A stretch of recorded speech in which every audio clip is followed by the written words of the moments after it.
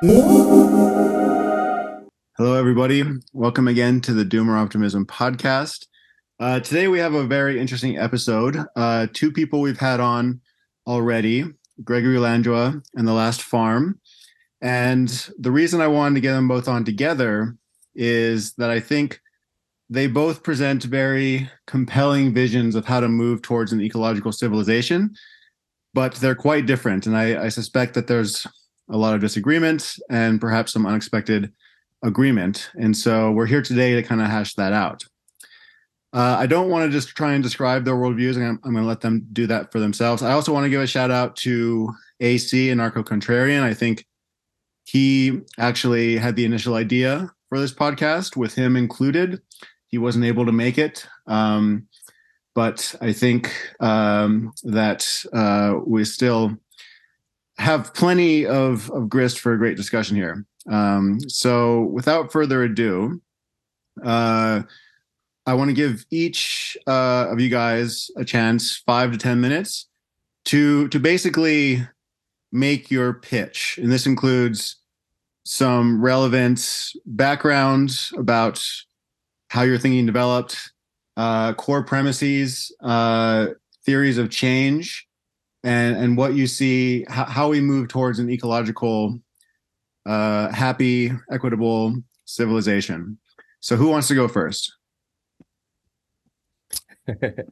Well, first, I would propose that we do this bracket style. So the winner of this debate goes on to debate anarcho-contrarian. Oh, interesting. And we decide the winner via Twitter poll. That's my pitch. Well, we can talk about that. We can talk about that. Some background. So I just want to maybe just to kind of give a little more context for this discussion. So broadly, Last Farm, you represent eco-socialism. Gregory, you represent Regen, and Anarcho represented localism and or distributism, and or just less scale in general. And so it was going to be kind of three different, pretty distinct worldviews kind of in conversation. We were kind of worried that it would kind of make the conversation more complicated. And so it was kind of a trade-off. And so, yeah, it would have been interesting to have him on, but at the same time, I think this is interesting as well. So yeah, who wants to go first? And then I'll have each of you respond to the other, and then maybe we can go from there. I nominate Greg to go first because your episode was 2 hours and 20 minutes long, and I will be honest with you, I did not get 100% of it, so I could use a refresher. And your name is last, so I'm just going to warn that if we do a Twitter poll, the capitalist is always going to win. So we should probably find something more fair, because I'll just create some bots, and it'll be over. That's true. I'm being facetious, but okay, let's see. So let's get into it. So a pitch. Oh gosh. Well, so I'll sort of maybe I'll start with some disclaimers and some just sort of origin of thinking. So the disclaimers are, I am heavily involved with, I guess you could say, experiments in cooperative, post-capitalist structures within the existing framework that we have, meaning I participate in several different groups in which power is not allowed to equate to monetary holdings or be represented in such a way, or that we've taken land off of markets. I've participated in a bunch of different efforts to decommodify products from landscapes, while also building businesses. That is to say, while maintaining a flow of goods and services enough to support different people's vocations, support people to, engage with a healthy, thriving life, but I'll do so in a way that is sort of shifting market dynamics and evolving market dynamics. So I am not by any means, I guess, a libertarian capitalist or anarcho-capitalist by any stretch of the imagination.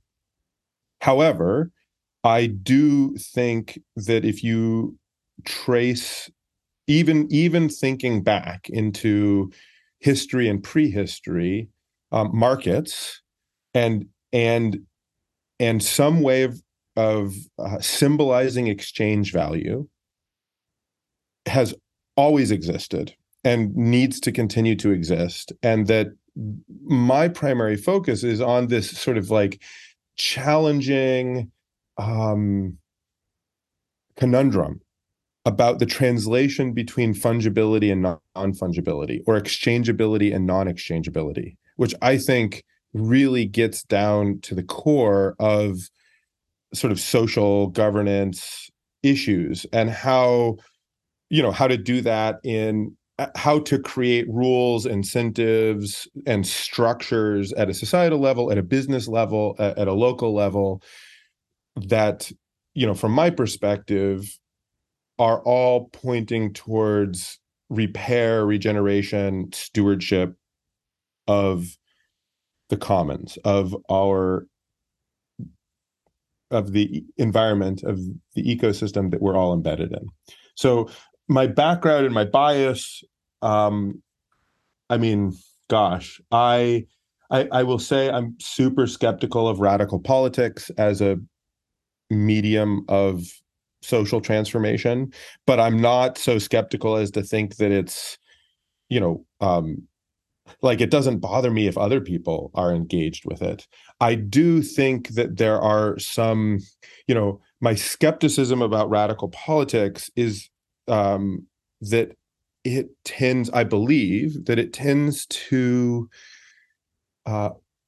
polarize and simplify issues in order to build sort of popular will and popular agency in a way that actually really undermines decision making and makes positive results very challenging.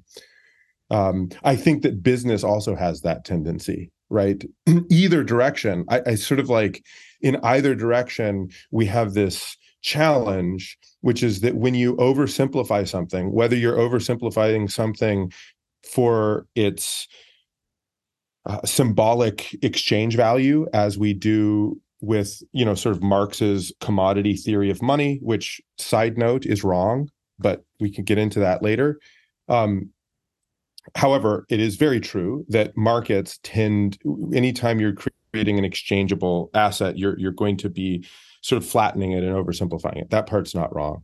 And I think that radical politics, any political movement, tends to do the same. When you scale something and you're trying to sort of create a mimetic complex and force it through the political apparatus, you tend to create dogma, fundamentalism, and you tend to flatten complexity in a way that's very dangerous. So in that way, I may be very I guess, sympathetic and resonant with maybe some of the things that anarcho-contrarian or Jason or other folks in the doomer optimism community would be saying. So I sort of see things as we have some very challenging issues and problems that historically we've yet to really figure out. So I guess there I'm outing myself as I'm not a traditionalist in that sense.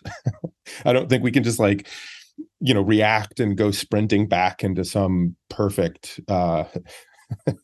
utopian tradition setting, and that'll solve everything. I think we do have some really big issues to solve, and I feel like, in our cultural context, at least in the West, the crux of the problem is trying to solve this really complex issue of the translation between intrinsic, non-fungible, unique, relational value and exchangeable value, and doing so in a way that is not coercive or violent, doing so in a way that sort of patterns those processes which ultimately are agreements between counterparties, doing that in the best possible way to align all of the parties with the underlying intrinsic relational value that everybody relies on, which again,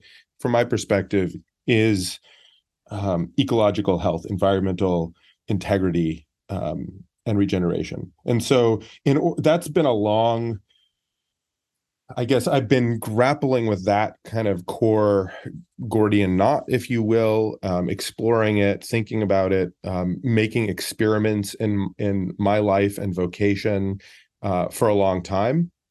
So I'm not an academic, but more of a folk economist, if anything. And, I'd like to do things. So I've become an entrepreneur. I've sort of been attracted to the sort of like the living, thriving edge of where the conversation is, and trying to engage with that in a meaningful, productive, ethical way. Some of the outputs of that people may or may not be familiar with are the 8 forms of capital framework, in which we were trying to do 2 things. First off, we were trying to provoke people who had kind of like a monoculture perspective about financial capital and exchange value being the only form of value that's worth thinking about. We very clearly, as we're laying out that framework, talk about how living capital and social capital, cultural capital actually, in a lot of ways don't follow any kind of logic that could, equate it to how people think about financial capital. Maybe capital, we're also trying to provoke in that framework what we saw as kind of close-minded, I guess, reactionary thinking from the left, in which just sort of like money and business is just bad, right? And we're trying to say like, hey, if we're going to aggregate people together into cooperative enterprises that engage with something that they find important. In our case, the whole framing of the book that we were extrapolating that framework in, regenerative enterprise, is about businesses, non-for-profits, cooperatives, whatever the org structure that you choose, devoted to agroecological regeneration. Like that's the context we're thinking of and exploring and experimenting in, right? Is how do you create the right vehicle for groups of people to organize themselves, regenerate soil, preserve biodiversity, increase or steward water quality, and do so in a way that allows people to make a living in the present moment, and to increase the agency that groups of people who are successful at doing that can exercise in the world. And the last thing I'll say before I sort of take a pause, and sorry, this has been, I think, kind of a mess. I certainly didn't formally think through presenting my stance as a pitch. But the last thing I'll say is I believe that it kind of, there's cultural facets to this. There's social or economic, legal facets to this, as there are material, environmental, and sort of biophysical facets to this. On the cultural side of things, I do have a belief that a lot of the challenge that we face in the world today boils down to how our society generates status, especially for young men, I think. Although I also think that it's not really gendered, but I think it sort of balances towards, the masculine formation of ego, whether that's in male or female bodied individuals, tends to lead people to try to sort of like fight for status within whatever game is being played at a societal level. And the current game that we're playing has to do with the accumulation of wealth, of fully fungible monetary value that is predominantly generated through extraction and degeneration, the liquidation of living capital social capital, cultural capital, spiritual capital into financial capital. So the current game that people derive status from is coming from that. This is kind of how I frame things in the way that I think about things for a while now, maybe for more than a decade. I've been thinking this way. And if we can shift that, if we can shift that, young men and generations in the future are actually, that there's a healthy way for them to compete for status. That is to say that the outcome of their competition is ecological regeneration, is deeper soils, is more beauty and life in the world. If that's what we can reward our sort of hero's journey, the quest that everyone is born into, and if you're coming from it from sort of the worldview that I'm coming from, people are born into the world and they're trying to establish themselves, I guess, and we go on these journeys and we try to win, and if that can be sort of held in a way that there's a healthy outcome, that the exhaust from those individual journeys and from our collective economy is ecological regeneration, then we're on the right track. And so my journey and my experiments and my attempts have all very much been in sort of practical, pragmatic organizations that are doing that are making attempts at doing that. And I have not really been involved on the political side of things, like engaging with politics as a theory of change. So, much more so on the, I guess, entrepreneurial side of things. So I'll pause there, see if there's clarifying questions, and then we can, I'm excited to hear Last Farm's sort of perspective, and then we can go from there. All right. Well, great. Thanks, Gregory. Last Farm, that was 13 minutes. So if you want to take up to 13 minutes, nobody can fault you for that. I just want to say that you already proposed one of these status seeking games with having a Twitter poll, and so it seems like you guys are already aligned. And so we can just end the conversation right here. Well, in the interest of entertaining our audience, I think I'll do battle anyway. Cool. Thanks for that, Greg. I think the best way to clarify that going forward is just to start the discussion rather than asking specific questions. There was a lot there.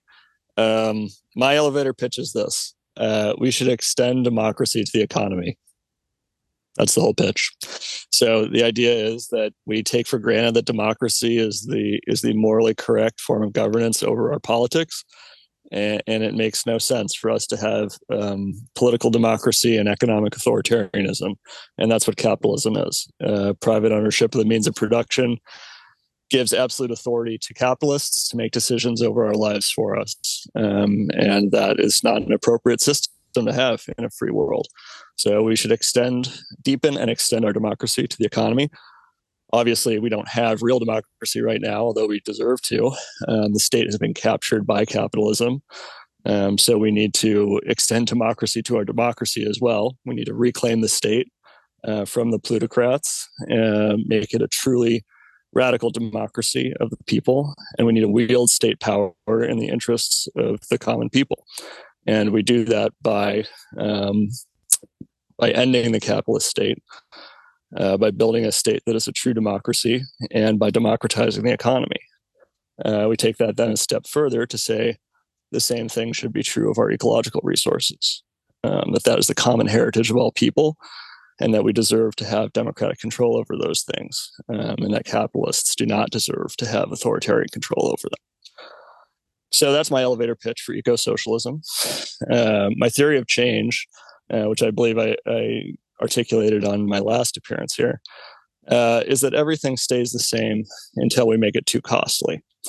So our responsibility is to make the status quo costly if we want to change it, and then to make the type of change we want to make both attractive and practically feasible.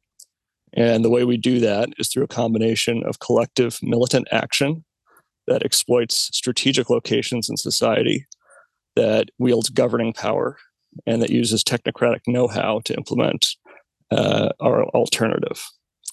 So that, to me, is what I would call doing politics. It's seeking to seize and wield power in our own interests, and that's the way I would describe the way to do it successfully, the way to win at it. So those are kind of that's my pitch, basically, is that we democratize our economy and reclaim our state through the effective exercise of not capitalized democratic politics. Can I ask you a couple questions? Sure. How old are you? I'm going to leave out any personal information. What generation are you in? I am on I don't know exactly, but I'm on the cusp of millennial and Gen X, I guess, something like that. Okay. That's helpful context. So that all sounds lovely. What does it mean to seize power? Well, that's context dependent, right? So yeah, it depends how power is currently wielded. So in the United States, we'd have a different power context than they would have in another country or different part of the world.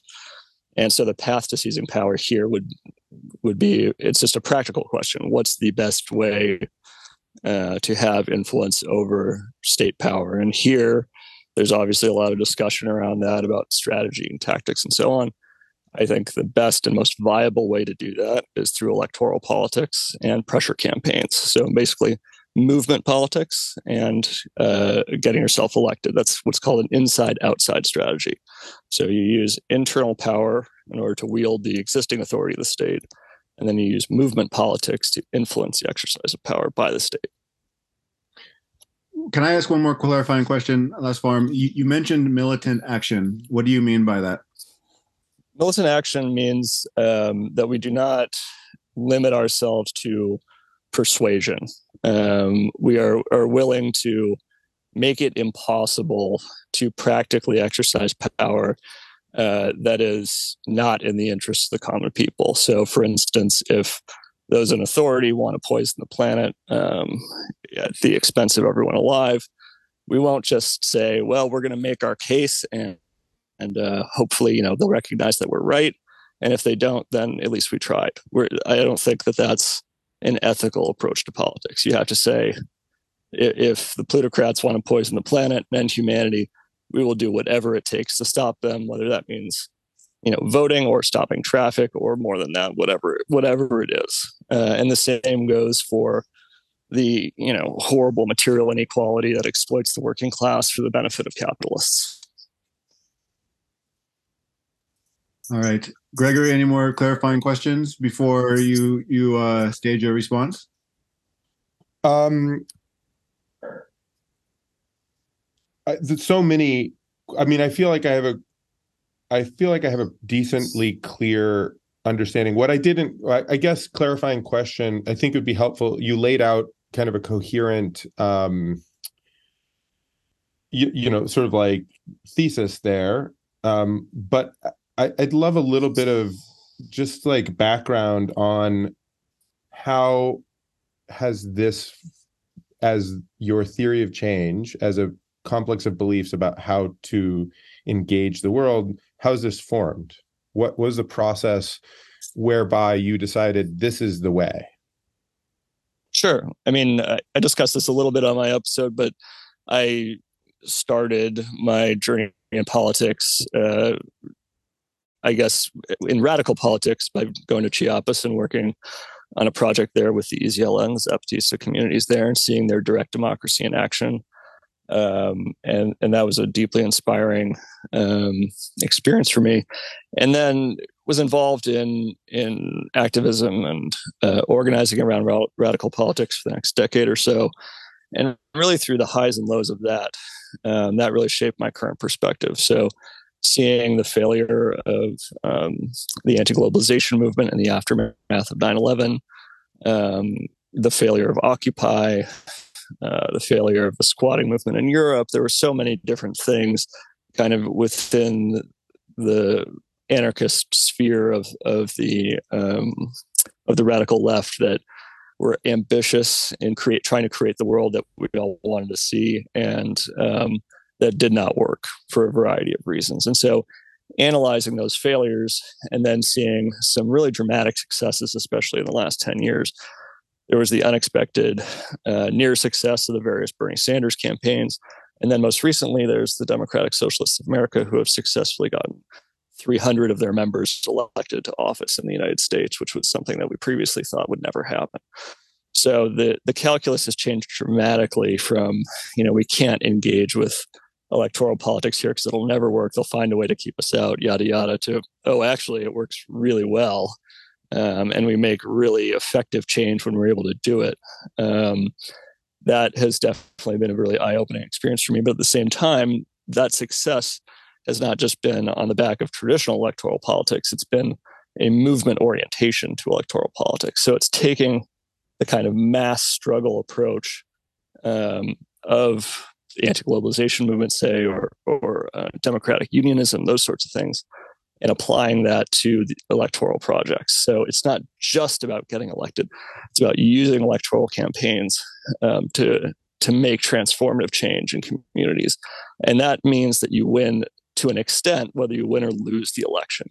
And fortunately, that's led to a lot of wins in the elections themselves, but it's also led to a lot of infrastructure and organizing in communities, even where the contest has been lost. So that's kind of how I've landed at where I am today. All right, Gregory, you want to respond, and then I'll give the last farm a chance to also ask clarifying questions, and then also stage a response to Gregory's. Actually, I don't know who wants to go first here. I sort of interrupted to ask a couple clarifying questions during some pregnant pauses there, so I don't feel like I need to do a response particularly. Was just trying to draw out a little bit more context. Okay. Last farm, do you want to respond to Gregory's kind of intro, asking and clarifying questions, and where you think that you see shortcomings in his approach? Yeah, I mean, I guess I would be interested to hear.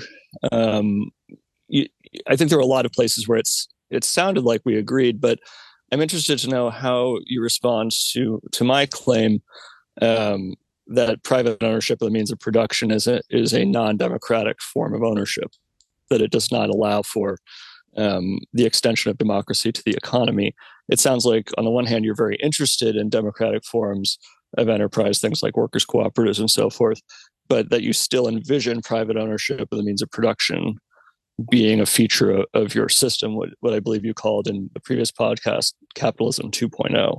So I'm wondering how you reconcile those two things. How do you prevent the concentrated power of capitalism, of the plutocrats, of the wealthy, from overtaking your project to create democratic forms of enterprise governance? Well, I sort of would take a step back, and I would say the problem space here, I am not comfortable with the full state control over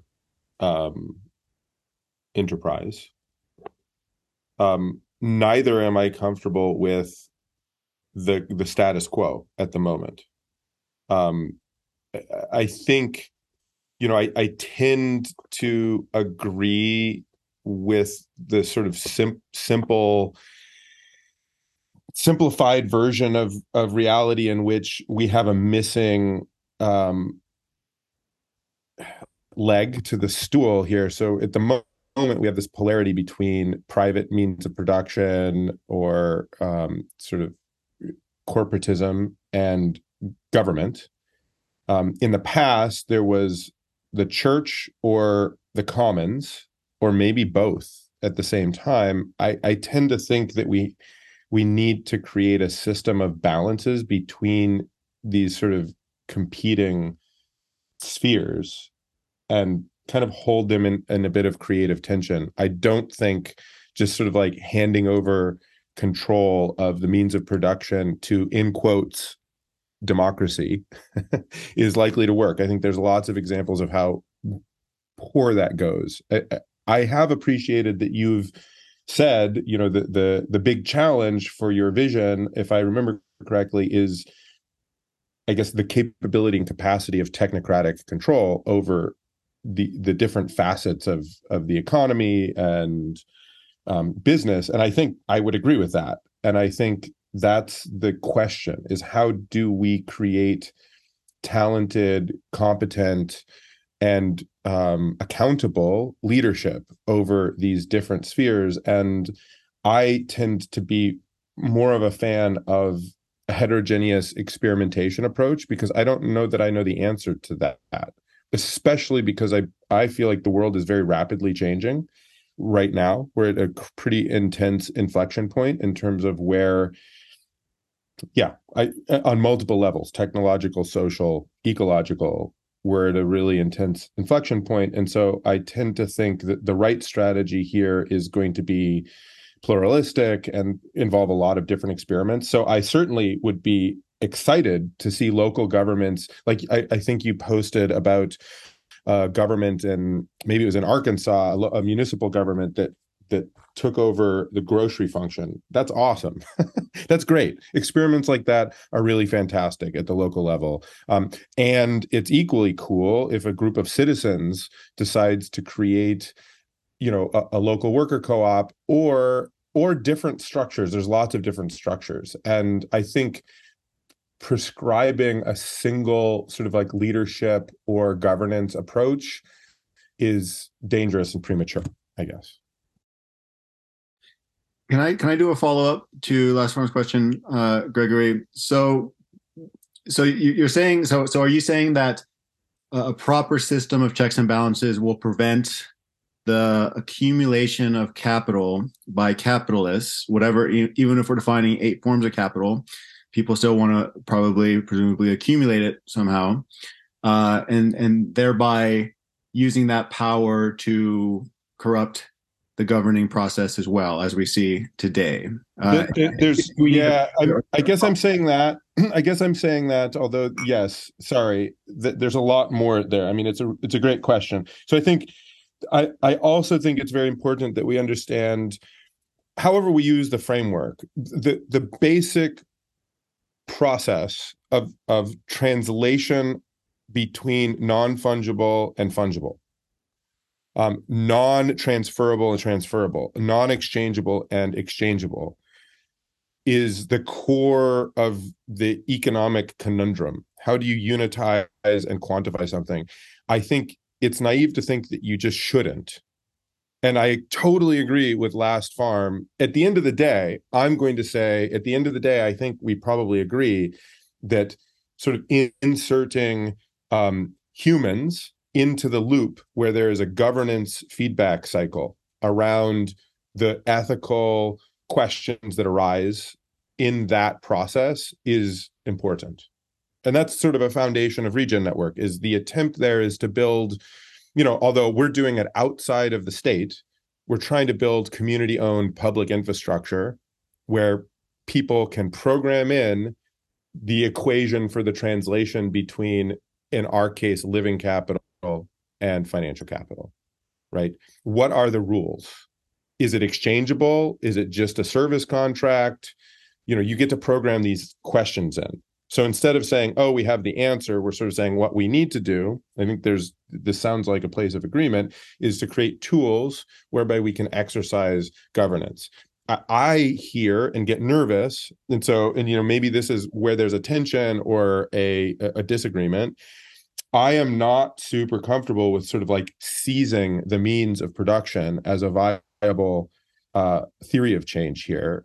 I really think we need, I believe that it is more, I guess, competitive to engage creative agency amongst people and grow a power base instead of seizing someone else's power base. And so I guess I'm buying into the sort of like entrepreneurial, sort of like capitalist story where I'm thinking, okay, here's the rules of the game.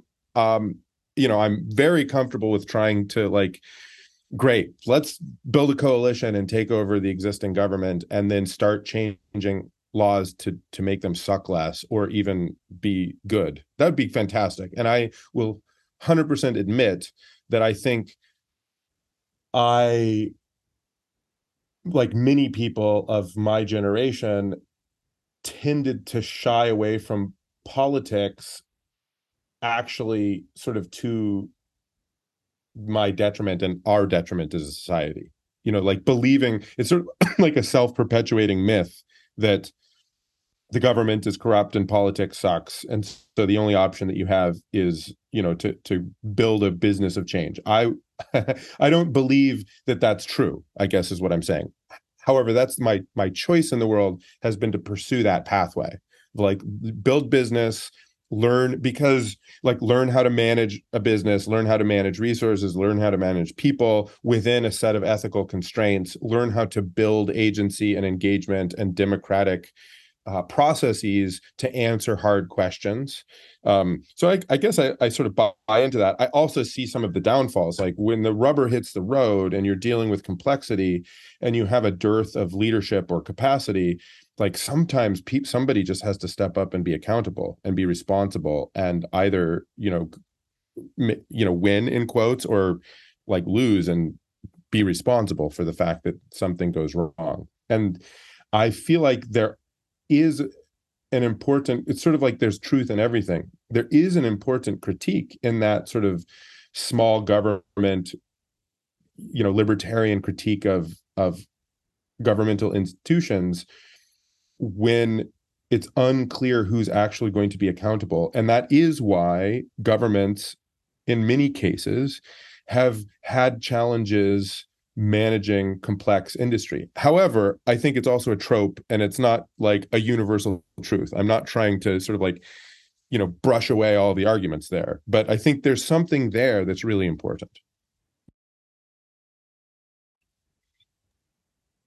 Nice one. Well, touched on a lot of different points there. So I guess just to go through it one at a time. I mean, I'm struck by the point about, if I'm understanding correctly, your goal is not to expropriate the wealth of the billionaire class, it's to outcompete them. Is that right? I'd say my goal is to invite them to invest their capital, which I believe has been generated by and large, and this is where there's probably an ideological difference. I don't think you can say that all financial capital that exists in the control of wealthy, successful people in today's economy has been fully garnered under unethical conditions. I think it's a mix. There's a lot of capital that has been exploitative and extractive, and there's a lot that's been generative, and it's complicated.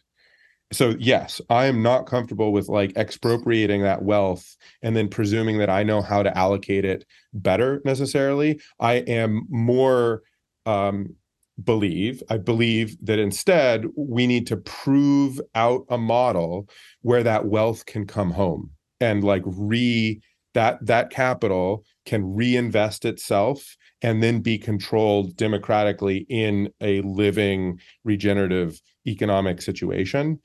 But that there's capacities, capabilities, and growth. So it's sort of like making the I guess eco-socialist vision investable is, I guess, in a way what I'm about. So my response to that is that it's impossible. That it is the philosophical disagreements about the labor theory of value and whatever else aside, it's just practically impossible because capital is only capable of seeking its highest return. That is literally the only thing it can do. It does not have morality or ethics or a conscience. Capitalism is an amoral system. It does not have any values except for the maximization of profit. So the idea that you'll get billionaires to voluntarily cede their wealth and power because they will see the wisdom of a regenerative economy, to me, it is a fantasy, and that is impossible to make that occur. It never has, and never will. And so that is fundamentally at odds with capitalism. It will not allow for people to become enlightened and then give up their control over society. There's no way to do that other than to require it of them. And I understand that makes some people uncomfortable, but the reality is, A, that money doesn't belong to the billionaire class. They stole that from working people. And I agree, that doesn't mean that every single thing that's occurred under the capitalist economy is stolen wealth. But it does mean that the obscene concentration of power and wealth in the hands of the oligarchs that run our society is stolen wealth that belongs to the working people who generated that value, not to them. And, I could run through the stats, but I think we all instinctively look at things like the fact that the CEOs of large corporations are making 3,000 times more than their lowest paid employee and think that that's pretty sickening. That does not represent their actual value contribution to society. So, absolutes aside, things are wildly out of whack. There's no way we're going to voluntarily convince these people to give up their wealth and power. The only way to do it is to democratically control the state and then to use that democratic power to take it back from the people who wrongfully took it in the first place. And I agree, it doesn't make you or me or any other individual better positioned to agree on the distribution of those assets. But the democratic authority of the people expressed through a democratic state, a truly democratic state, not like the one we have now, is positioned to do that better. Not just better practically, but better ethically. It is their moral right to decide on the distribution of our common resources. Yeah. So, there's a couple of pieces here. So I'm just going to flag, I get very nervous when it's like, well, we don't have a state that is capable of doing this, but maybe we could in the future. So just flagging, that sounds like fantasy talk to me. Number two is there is something that we have control over, which is what profit means. So this is a commonly held belief that's not true, which is that capital is a human construct. Capital doesn't exist outside of culture. Culture defines the rules of capital accumulation and profit. That there's both legal side elements of that and there's cultural elements of that. So we actually have the ability to first design instruments that are investable, that generate new forms of return. And those new forms of return must be bound. They must be bound by true ecological and social health. And therefore, they're going to look radically different. And the rules of exchange are going to be radically different because that's what they need in order to actually succeed at, say, building soil health instead of, nutrient mining and, pumping nitrogen fertilizer and, all of the rest of that. Those, if you believe that there is sort of like an abstract, objective logic that capitalism follows, then I think we've already lost. I don't think that that's true, right? This is there's how capital accumulates value to itself it changes over time, dependent on what society believes is valuable. And there isn't, and this is where I have to part ways with the socialist sort of mantras and dogma and where I started to kind of get fed up with Bernie Sanders and, I just don't have patience for it. Billionaires are not just blood-sucking vampires. Yes, it is 100% true that we should enact some simple things like having a wage. You only make some ratio above the lowest one. However, you're also seeing like billionaires aren't just making more salary. They have skin in the game in the form of stock. And lots of them have gone above and beyond the risk. They've taken enormous risks. Now, is that are they being compensated too much? Maybe, Could it be ratcheted down? Probably.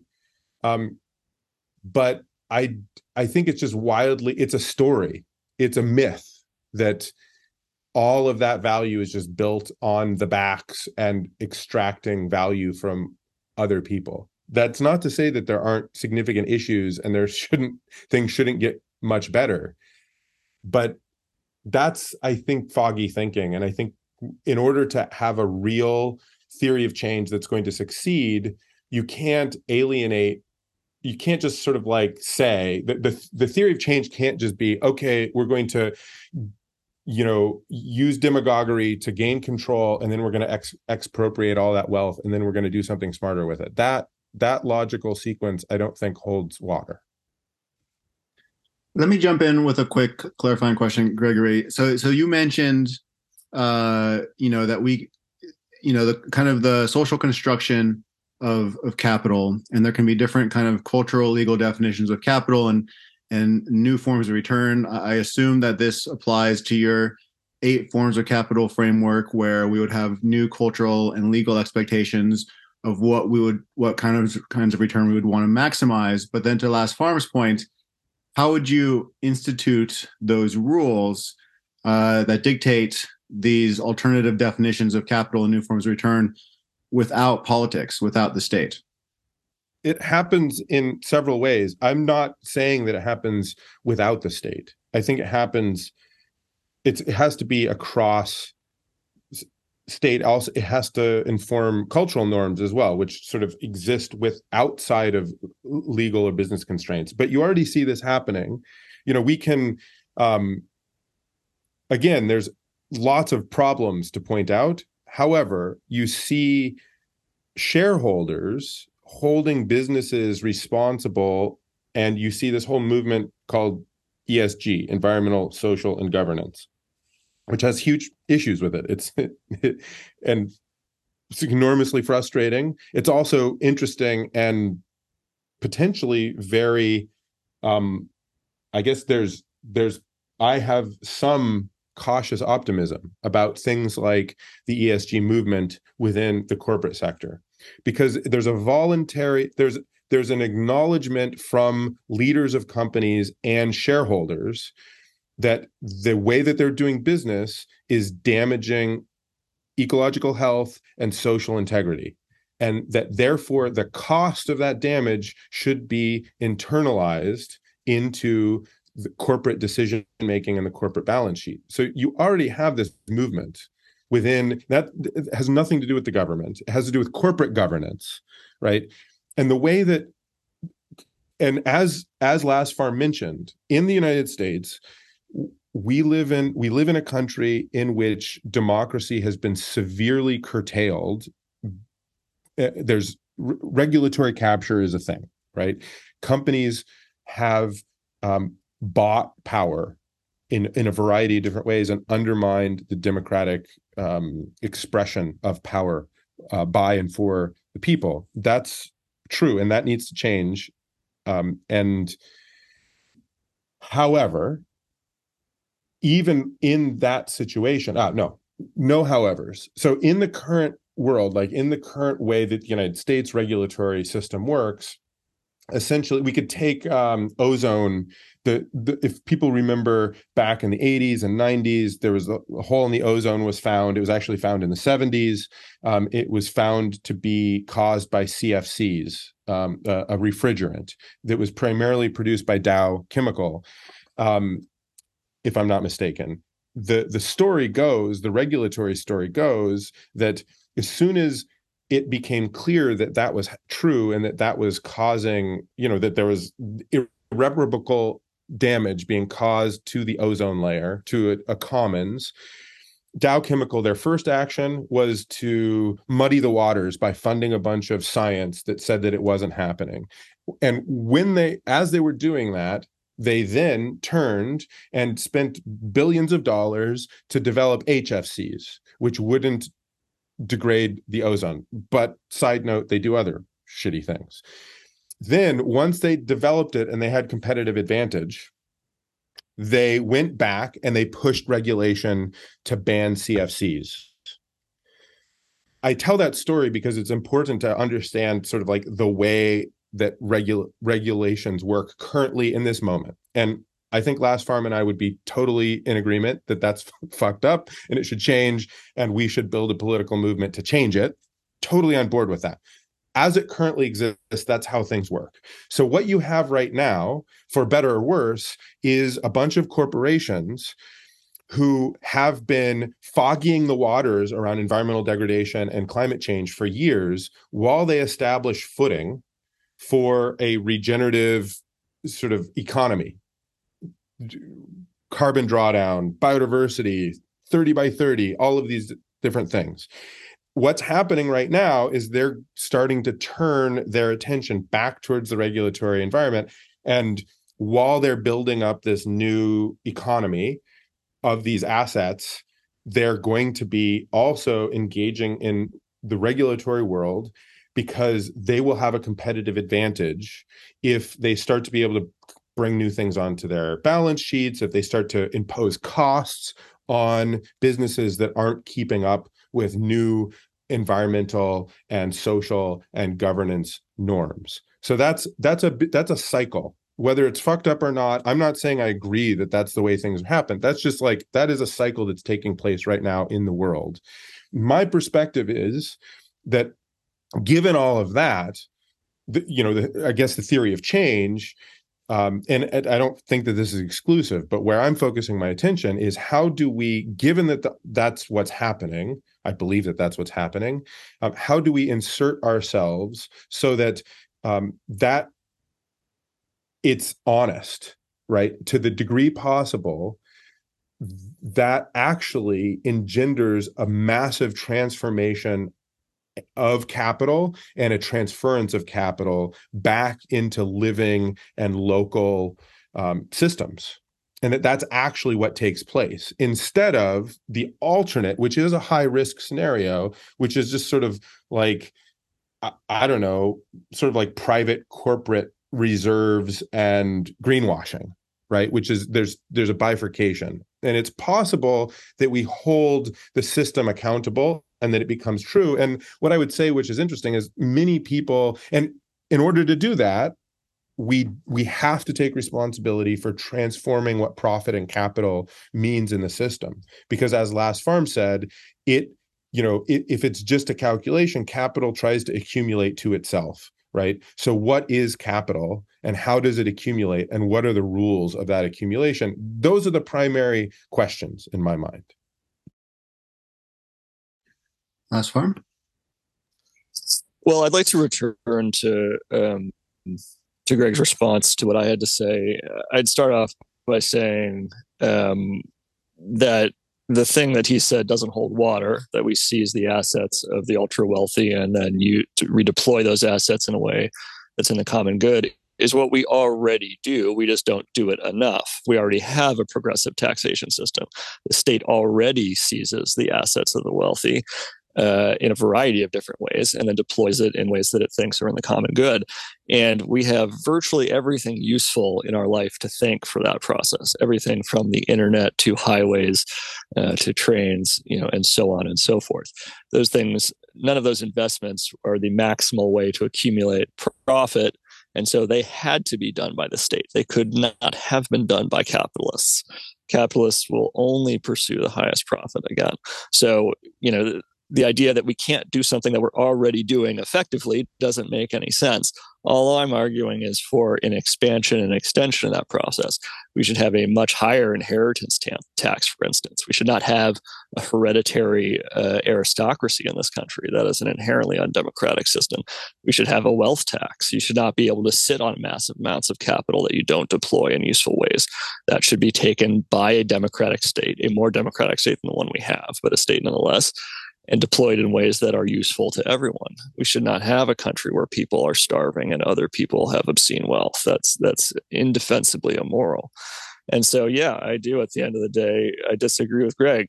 Billionaires are just blood-sucking vampires, and the wealth they have is undeserved, radically undeserved. And we will have to overcome their and resistance in order to build the kind of society that we both want to build. We won't be able to persuade them. We won't be able to convince them to be enlightened with their capital. It will have to be taken through things like inheritance taxes and wealth taxes and things of that nature, and then applied to things like a Green New Deal, a state-directed program for shifting away from this extractive capitalist system and towards an eco-socialist one. We cannot. I hear a tremendous amount of faith in the market, in what Greg is describing, and I have zero faith in the market. The only faith I have in the market is that it will always pursue the greatest source of profit, that it will maximize profit at any and all cost, whether that's human extinction or anything else. There is no planning in capitalism. The entire thing is just shooting from the hip, and that's how we've ended up here.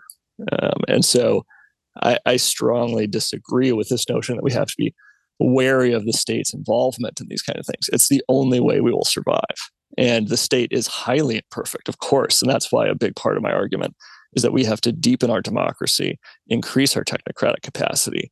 We have to improve all these systems. Our state is a laughable one in many ways, even by the standards of other states that currently exist, never mind pie in the sky stuff. I mean, even compared to the technocratic capacity of the Swiss state, the United States is laughable. I mean, and I disagree also that the state is incapable of managing complex enterprises. The Swiss rail system is a state-owned enterprise, and it's the best rail system on the planet. It's highly complex. That doesn't, just because our experience is of Amtrak, which is garbage, doesn't mean that the state can't run a train system. It just means that our state's doing a bad job of it. So I think throwing the baby out with the bathwater, saying, well, the state can't actually do anything complex, is a huge mistake. That's just looking at it through the lens of the American state, which, as we both agree, has been terribly corrupted and undermined by the forces of capital. So, yeah, the goal is not to have this state in its current form doing all the things I'm describing. It has to be a transformative political and economic process. Last round, let me ask you a couple questions. Switzerland is a lot smaller than the United States.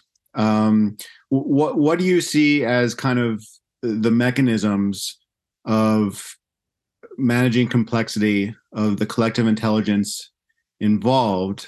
What is the mix of information being sensed, processed, managed usefully, in a highly, in a very, large, highly complex global, U.S., and global economy. So how do you think about that? Like the technocratic aspect that you talk about, like where, how are we going to manage all that complexity? And two, what do you think about Gregory's ideas of kind of changing the definitions of capital so that, the games that people are playing to kind of maximize things in general are actually maximizing a much more holistic sense of what is good in society? Well, to respond to the first point, I mean, people always play this game. Any example you bring up, they say, well, that's not Texas. That's not America. That's not this and that, whatever. It doesn't make any sense. It's a very parochial or provincial way of looking at the world where it's like, actually, we can hold ourselves to an international standard for these kinds of things. So Switzerland may be smaller than the U.S., but its train system isn't. It's a much more complex, much more advanced, much longer. And furthermore, it's only one example. I mean, I could say the same thing about the French train system, which is over a huge country, or the Chinese train system for that matter, which has so much high-speed rail that flights have dramatically reduced within the country and things like that. Or I could go on and on with these examples, but you can't always play that game of like, well, we're not China, we're not this, we're not that. It's like, at the end of the day, it's a government, and a government can do these things. There's nothing inherent about a government that can't. Or in many ways, like some have competencies, then there are good companies and bad companies. Competent companies can say the state can't do that because my state doesn't. It doesn't make any sense. It's not to me a valid critique of any of that kind of thing. So efficient state-owned enterprises But if you want the most efficient state-owned enterprise on the planet, that would be Saudi Aramco, which is the biggest fossil fuel producer on the planet.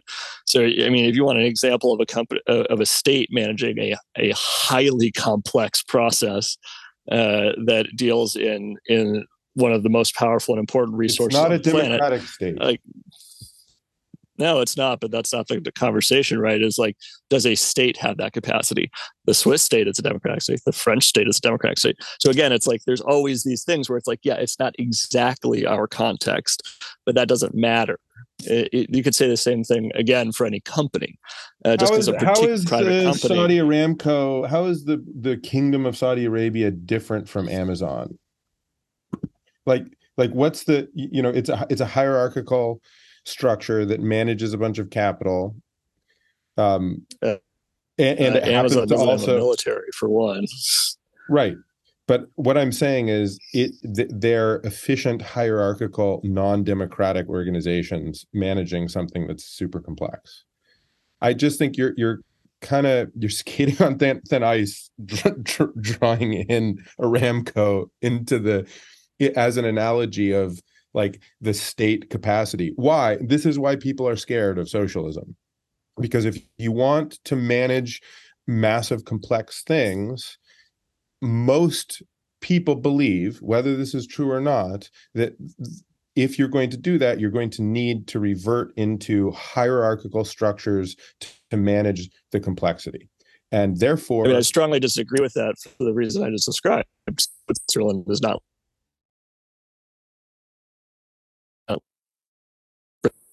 healthcare system isn't like that. The Canadian is. Furthermore, let's do an apples to apples comparison here. If let's say you're right, let's say that the only way to manage a complex system is through authoritarianism. Well, then I guess the option is between state authoritarianism or capitalist authoritarianism. What we have today is capitalist authoritarianism, private decision making with no democratic input whatsoever about the allocation of resources and no concern whatsoever for the consequences. So it would hardly be worse to have a state version of that than a capitalist version of that. That's sort of like neither here nor there.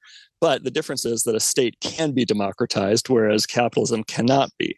It is inherently undemocratic. You can't have private ownership of the means of production. How does that follow? That doesn't follow. There are many companies practicing quite radical democratic governance, worker-owned co-ops. There's some large industrial. So I think, you know, what I'm poking at here is, I don't think, is it a state, is it not a state, is the right framing here. It's what is the form of governance that a group of humans are using in order to manage their resources, make decisions, is what's important here. And I hear you sort of saying, and again, I'm poking at this, I do not believe that you need to have an authoritarian structure to manage complexity, but a lot of people do. And a lot of people are scared of socialism because they fear that eventually the way that politics works is people will play political games in order to accumulate power, and then they will leverage the governmental apparatus to impose violence against other people, and that's where things go. And I think those are well-founded fears, and I think that's what I'm poking at here, is like, how much violence or how much does it cost to impose the vision of the world that you're, saying, starting with the statement, billionaires are blood-sucking vampires and they deserve to have all of their wealth expropriated, and then continuing to point out authoritarian regimes and their ability as states to manage complex systems, I don't think sets up your argument for a lot of people to vote on Twitter about its, success. I don't know the answer to that last part, but I will say, sorry, my dog is barking like crazy behind me. Can I will say that? Can I interject you real quick, just to kind of set you up last sure, one? Jason. Can you, in your answer, can you also, are there some good examples of well-run state-managed systems that have a lot of complexity and are radically democratic? Well, the entire Zapatista area under control, certainly. I mean, they have complex agricultural systems, governance systems, infrastructural systems, so on and so forth. It's going on 25 years now of success in that regard. And that's, a relatively large territory that's covered by a radical democracy. But I think it's kind of a fake question because radical democracy is violently suppressed by state capitalism. So it's asking for an example of something that every time it has tried to pop up and manifest itself, it is violently suppressed. And the Zapatistas are the only reason they're one of the very few examples is that they took up arms and managed to defend their radical democracy from a violent state. And that's the same response I have to Greg's point is, his question to me was, how much violence would it take to enact my vision? None, because again, as I said, all we would need to do is enact things like estate taxes and wealth taxes and so on and so forth. But I would bounce that back to you by saying, how much violence does it take to maintain the current state of inequality? So let's say it did take some amount of violence to enact my worldview. Would that be more violence than it currently takes to enforce the dystopian world we live in today? Because everywhere I look, I see horrific state violence intended to enforce capitalist power and inequality. And that extends all around the world, from the wars that our imperial country fights all over, bombing millions of innocent people and starving them with embargoes and so on and so forth in order to ensure capitalist hegemony. Would my vision be more violent than that? I mean, of course, my answer would be no. You'd be hard pressed to find a more violent system than the one we have today. And my goal as somebody who believes in a just, humane, and ecological world would be to make that transition through the peace of electoral politics and things of that nature, and movement politics. And I believe that is viable because, again, I think history is on my side in that case. We have plenty of examples, things like the civil rights movement, various electoral successes all throughout South America recently, so on and so forth, where we're seeing transformation of economies towards eco-socialism through peaceful means. And where we do see violence, it's usually fascist backlash against those peaceful transformations. And that's certainly where we've seen violence flare up. It's not the left, taking up arms against the wealthy. It's winning free and fair elections, trying to pass laws, and then being faced with military coups, with street violence, with CIA-backed coups, and that sort of thing. That's where the violence comes from. And so I think, this kind of fear-mongering around Cold War propaganda about the left is going to march you off to the gulag, that's just propaganda. It's not reality. The reality is that capitalist violence pervades our society and our world, and that's what drives so much of the violence we see. So my vision is for a peaceful transformation product. The world we have today is the opposite of that. Gregory? Look, I feel like I don't know that this is the most fruitful point of conversation. I'm mostly poking at this last farm, I'm sort of being a devil's advocate here, really more so to try to evolve the conversation a little bit more than anything else. I don't think it's fair to say that it's just Cold War propaganda. It is completely true what you just said, which is that, fascist reactions and CIA interventions and, companies wielding governmental power or private paramilitaries have created huge amounts of violence. And I'm not advocating for the current system to be the one that we're working with. I am trying to sort of ask that question with a little bit of rigor. And I think it's a place that things tend to sort of fall down. And I'm not completely, I don't feel that question was answered in a way that's convincing to me personally. But I think we can go back to places where there's agreement, right? So the question is, I guess there's some fundamental questions that are really important. When do the ends justify the means? Do they ever justify the means? So So I mean, are we applying that question to what I'm proposing, which is electoral politics and pressure campaigns run by democratic movements? Because certainly electoral politics is not my utopia, but I don't think that anyone would say it's unethical in our current context to engage in electoral politics. I think I've said several times in the conversation that sounds awesome. Let's do it. I think it's great. Right. So I think what you're saying then is kind of, it doesn't really apply to what I'm actually proposing. But you have said several times, I guess what I'm poking at is you have said several times, whatever, we should seize that whatever it takes, so you've context, so you've you're saying two different things. And I think that's where, where I'm trying to get clear is like, where is the line? And this is, from a political ideology perspective, like, where's the line? How big is the tent? I guess. Right. And I guess my response is that that's context dependent. So, for instance, the Zapatistas took up arms against the Mexican state because they felt that their life, their society was at risk of extinction after the signing of NAFTA and the violent suppression that they'd had from the Mexican state. I believe that was morally justified in their text, right? That doesn't mean it is morally justified everywhere under any circumstance, but in theirs, it was the right one. It was the right approach to take. In our context, we were fortunate to not need be inappropriate and immoral to do that. We can still run candidates in elections and do ballot propositions and so on and so forth. And although it is highly imperfect, it is responsive enough that is an approach that we can take and win at.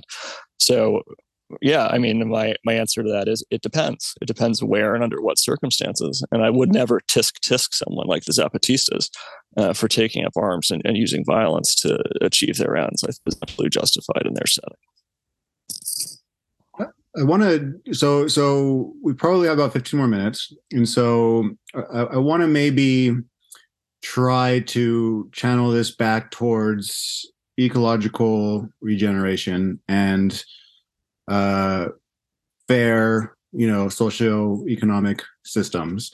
And maybe jump to a kind of a higher level of abstraction. So, and kind of what Gregory was suggesting earlier, of, okay, if we for a moment take away this kind of binary of the state or a corporation, or whatever other entity, civil society, let's say, and just talk about what kinds of mechanisms do we need, what kind of collective intelligence do we need in order to grow the things we want to see in the world and decrease the things we don't want to see in the world. Because I can see, a socialist state, with a radical democratic process, many of the people not really caring about ecological issues, right? Or I could see, of course, what we have now with, the current capitalist system that, externalizes most of the costs, and Gregory's proposal to figure out, recalibrate the system to internalize those costs. And so, you guys see what I'm getting at? Like in a more kind of layer of abstraction, what kind of decision-making mechanisms do we need to basically internalize these externalities and to channel, our lives towards the good, towards what we want in society and the long-term sustainability of society. I'd love to answer this. I think this is an area of significant agreement, and I think where we agree is that incentives are really important, and incentives do a great deal to determine outcomes. And so I agree with what you said, Jason. Simply being a socialist society is not enough to guarantee ecological conservation or regeneration. There will still be an incentive just under socialism as such to exploit instead of the benefit of the capitalist class. And while I think that's a more ethical form of exploitation, it is exploitation nonetheless, and that's not something we want to be doing.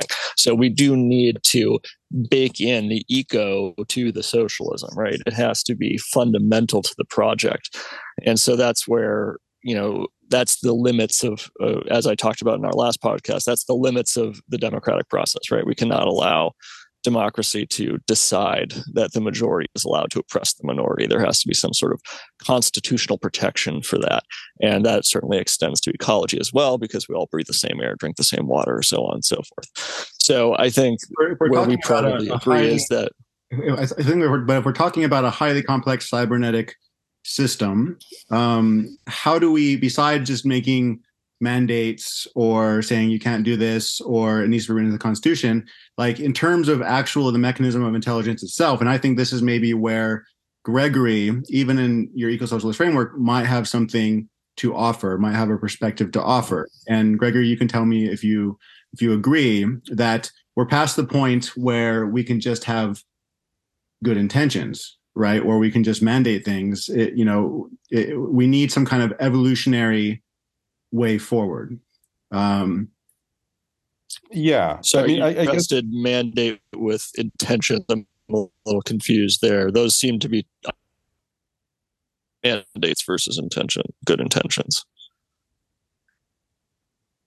Yeah, well, you're saying, you're talking about the harm principle. Of course, determining who is harmed in what ways requires quite a bit of collective intelligence, right? And consensus on how the Amazon is being destroyed and is ruining the hydrological cycle of the whole Earth. So that already involves a lot of science, but then that also involves local livelihoods in the Amazon. And, are we, in order to, implement some idea, are we, it starts to be, are we basically undermining local livelihoods? So it starts becoming incredibly complex. And so I guess what I'm saying is that I wonder if there's an opportunity, even if you're not agreeing about billionaires or whatever, there's an opportunity for, kind of this more kind of evolutionary collective intelligence that Gregory, I think, has been thinking about for a long time, to be infused in how you're thinking about politics. And so I'm just kind of throwing that out there, see what you guys think. I mean, that certainly, my opinion is that the core capacity that needs to be achieved, and again, I'm going to bring it back, I think I've said this several times, is specifically the governance of the translation between non-fungible and fungible, or to use Marx's language, intrinsic or use value and exchange value. That process is going to be contextual, and it needs to be able to incorporate in dynamic scientific information about ecological and social health, as well as class concerns. And that specific tool, that toolkit, involves, whether it's used in to sort of like manage within a commons framework, which is neither corporate nor state, or it is managed in a liberal corporate state like we have now, or a eco-socialist state like Last Farm is proposing, that core capability has to exist for us to survive as a species, essentially. And we have to have that capability and be able to monitor and incentivize ecological health to be sort of like paramount, or one of the paramount things that's being optimized for in any of those, essentially, translation, right? Because you're always going to have people entering and exiting systems. You're always, you're going to have this sort of like flow of capital, of resources, of information, and how that gets translated and engaged and then rooted into a specific context. To me, that's the core. I'm very fixated on that. That's the infrastructure level work we try to engage with at Regen Network, and I think it's incredibly important in if an eco-socialist vision is going to be actualized. I don't think it could happen without something like that existing and being widely accessible, well understood, and implemented kind of across the board. I think there's a lot of agreement there. I think the difference is that I envision that kind of institutional capacity existing within the state, much as we have it today. So, for instance, as someone who lives on the land and does a lot of growing of plants, I lean very heavily on the local USDA agricultural extension, which is an incredibly useful repository of knowledge and resources. The only problem with it is that it's under-resourced and underfunded. And so I envision institutions like that, things, or even like 4-H, which is also is the youth version of that, also administered by the federal government. Those things need to become a lot bigger and a lot better.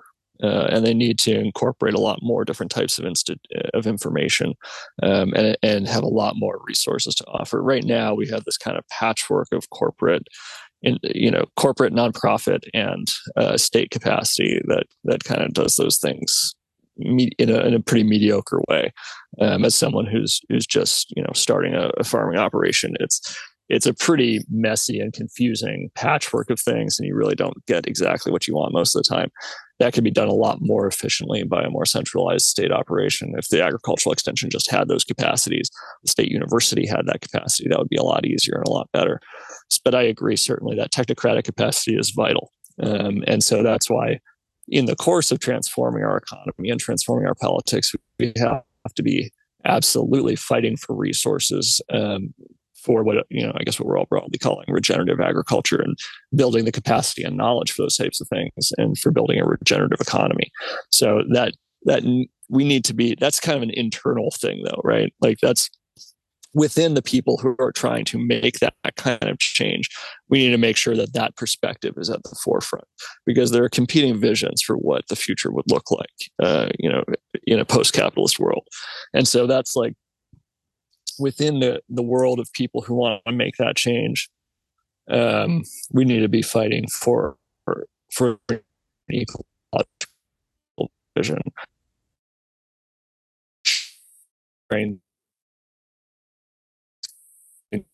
Resources and funding and institution building that it deserves in the course of making that change. Okay, you cut out a little bit near the end last farm, but I think we mostly got what you were saying. Oh, sorry. Yeah, this is actually a point where I wish AC was part of the conversation, representing a localist perspective, because now I kind of set it up this way of saying what is the kind of the mechanism of collective intelligence, right, implying this kind of technocratic management of the economy. But then that's oftentimes I think. At least how it's properly perceived, in contrast or in conflict with a more localist vision of basically not wanting to be micromanaged by, say, state agencies who aren't connected to kind of local context. And I know, Gregory, this also relates to what you've thought a lot about, is this translation between fungibility and non-fungibility, right? And I think we had a conversation with Daniel Schmachtenberger, and I don't think we really got to the bottom of that. It was left as an open question of how does that work? But he brought up a lot of the right constraints. Yeah. It's like it's going to be one of those. It's a complex challenge, and I happen to believe that that administrative capability needs to be localized. Look, USDA, NRCS. It's great. One of the great success stories of the U.S. government is our soil conservation districts, and NRCS is one of the coolest group of humans doing great work across the country. We've worked quite a bit actually on developing tech for things that are happening there with soil health monitoring and claims. And I think it's also true that it's under-resourced. And I think it's also, my perspective is, these are challenging questions to get right. To what degree do you centralize that? To what degree do you decentralize it? How do you create a clearinghouse system that does unify, or a federated system? All in all, these are questions that the United States has evolved a set of answers to that, in many ways suck a lot less than other places. If we agree, like, look, I agree, we need to not be apolitical. We need to unify and engage with politics in order to reclaim the positive role of the government in our life. 100% in agreement with that. I think, I guess my argument with you last farm has mostly been an attempt to try to just sort of like soften some of the hard edges that I think are going to get in the way of that. But side note, maybe that's a strategy conversation. I agree. We need to like engage. And if there are well-resourced extension agents for the USDA, awesome. However, I think it's also important to understand that the confusing patchwork of systems was consciously evolved to have a balance of different powers. Now, whether or not that's the right balance, like, hey, let's have that conversation. But every time we take a step towards centralizing power into a sort of like central technocratic problem or technocratic apparatus, we raise the risk that it's going to be captured by interests, as we've seen has already happened with anywhere like the USDA, for instance. There are some good departments like the NRCS and extension agencies. And there's a huge amount. The USDA is also subsidizing monoculture, extractive agriculture that's destroying our country's soils and, subsidizing fossil fertilizer and herbicide and GMOs and all sorts of other crazy shit, right? Because it's been captured. And that's, and yes, we need to fight and sort of reclaim that, and we need to start to tweak it to make it less more capture resistant. And at the same time, I think from my perspective, there's sort of checks and balances. And I believe, I guess this is like the anarchist in me, but I think there needs to be local enterprise ecologies, systems of businesses, cooperatives, civic organizations, churches, local civic society needs to have the full tools to make decisions about their ecological resilience and to generate wealth based on their ability to steward their ecological commonwealth. And if it's fully wrapped into the state, I don't see that going super well. That doesn't mean that the state shouldn't be involved in it as a part. And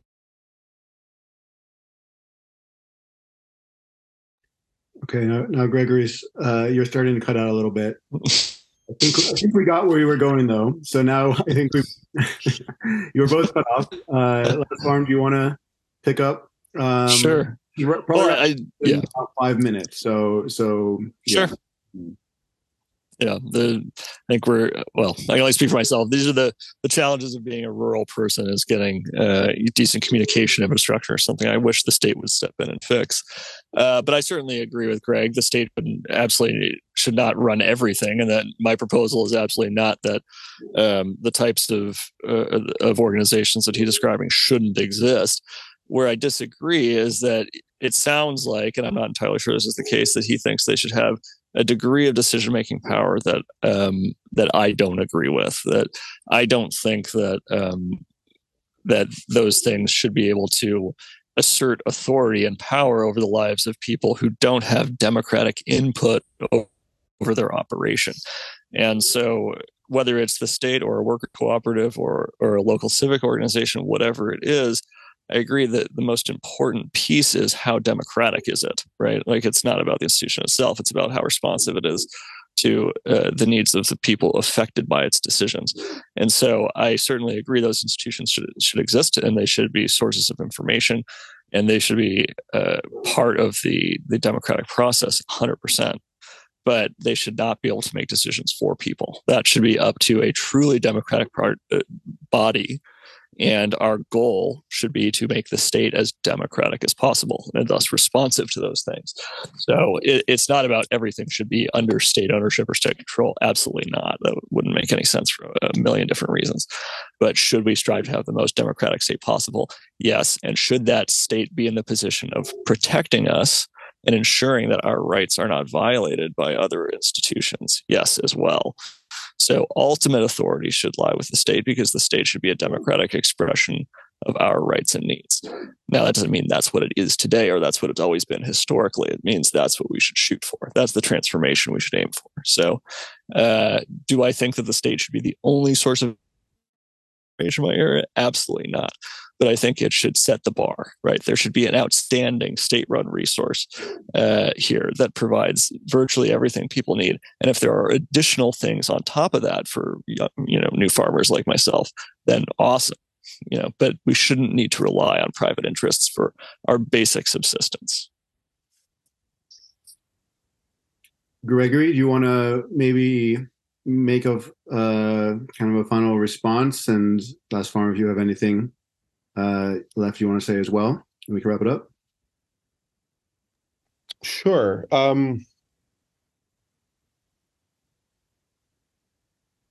I don't see the state doing most of the things that it should do or needs to do, or in the current political climate being responsive enough to what the people and the planet need in order to create a new regenerative economy.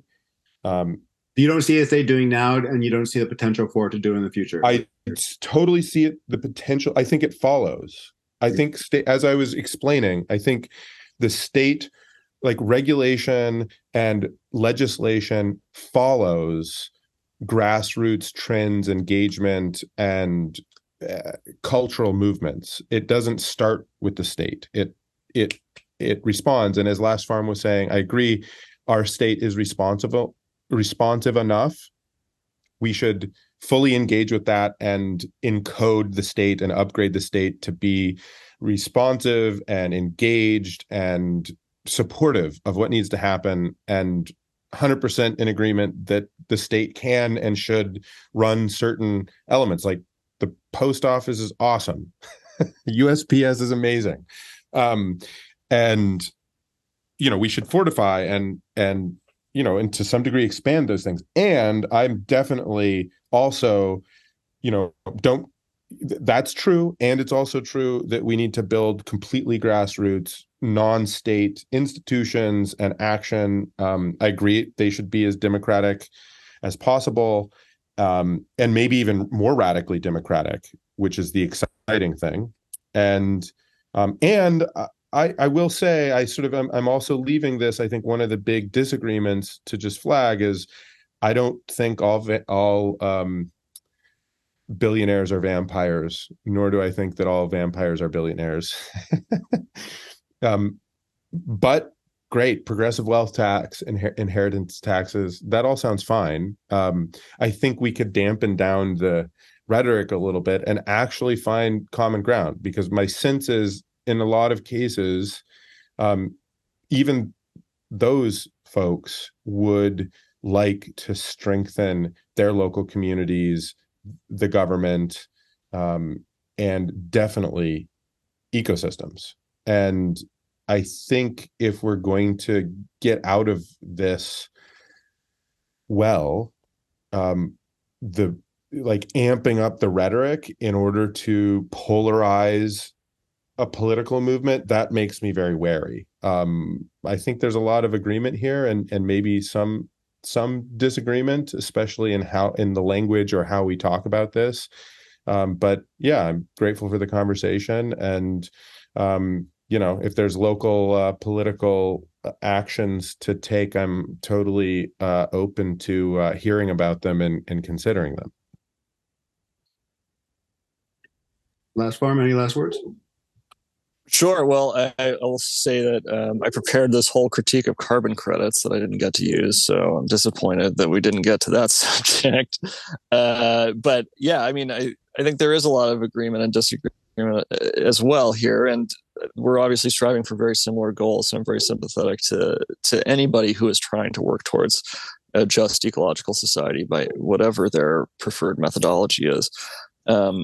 That said, I do think, though, it is very important to draw a line. And I think the evidence actually indicates that polarization is very important to motivating people. And for the most obvious example, of course, is the surprising success of the two Bernie Sanders campaigns, right? Like there were so many things that had to be overcome there just in order to get as far as it did. And it largely worked because it galvanized anger against the billionaire class, which is widespread, and cuts across class, race, and gender lines, and all kinds of geographic things and that sort of thing. The middle class is furious. The billionaire class, the working class is furious. Et cetera, et cetera, et cetera. Even people who earn high incomes but don't wield capital the way they do feel disaffected. And so I think that kind of polarization is important. It also has the benefit of being true. And so I don't think that the goal should be to tone things down. I think it should be to tell it like it is. And what it is a really dramatic and grotesque level of inequality that is, running our society to the brink of collapse, both ecologically and socially. And I don't think we should be shy about that. I think we need to call it like it is and say that the solution is a dramatic transformation of the state and our economy and our relationship to ecology. And for me, that solution is eco-socialism. All right. Well, thanks, guys. Found this interesting. Of course, there's a lot of threads that could perhaps be picked up in the future. Just my cards on the table. I have a kind of a localist bias, but I'm definitely a theory of change pluralist, and so I delight in getting people like you who have a lot of common ground and some stark differences together to. Because I see you two representing two theories of change. And I think both of these theories of change, are going to get purchase. And it'll be interesting to see how they play off of one another, how they co-inform each other in the future. And so I just want to thank both of you. I enjoyed this, and take care, everyone. Thanks, Jason. Thanks, Last Farm. Yeah, thank you both. Jason, I hear the delight in your voice at this intellectual jousting. So happy to provide entertainment for you. And thanks for the conversation, Greg.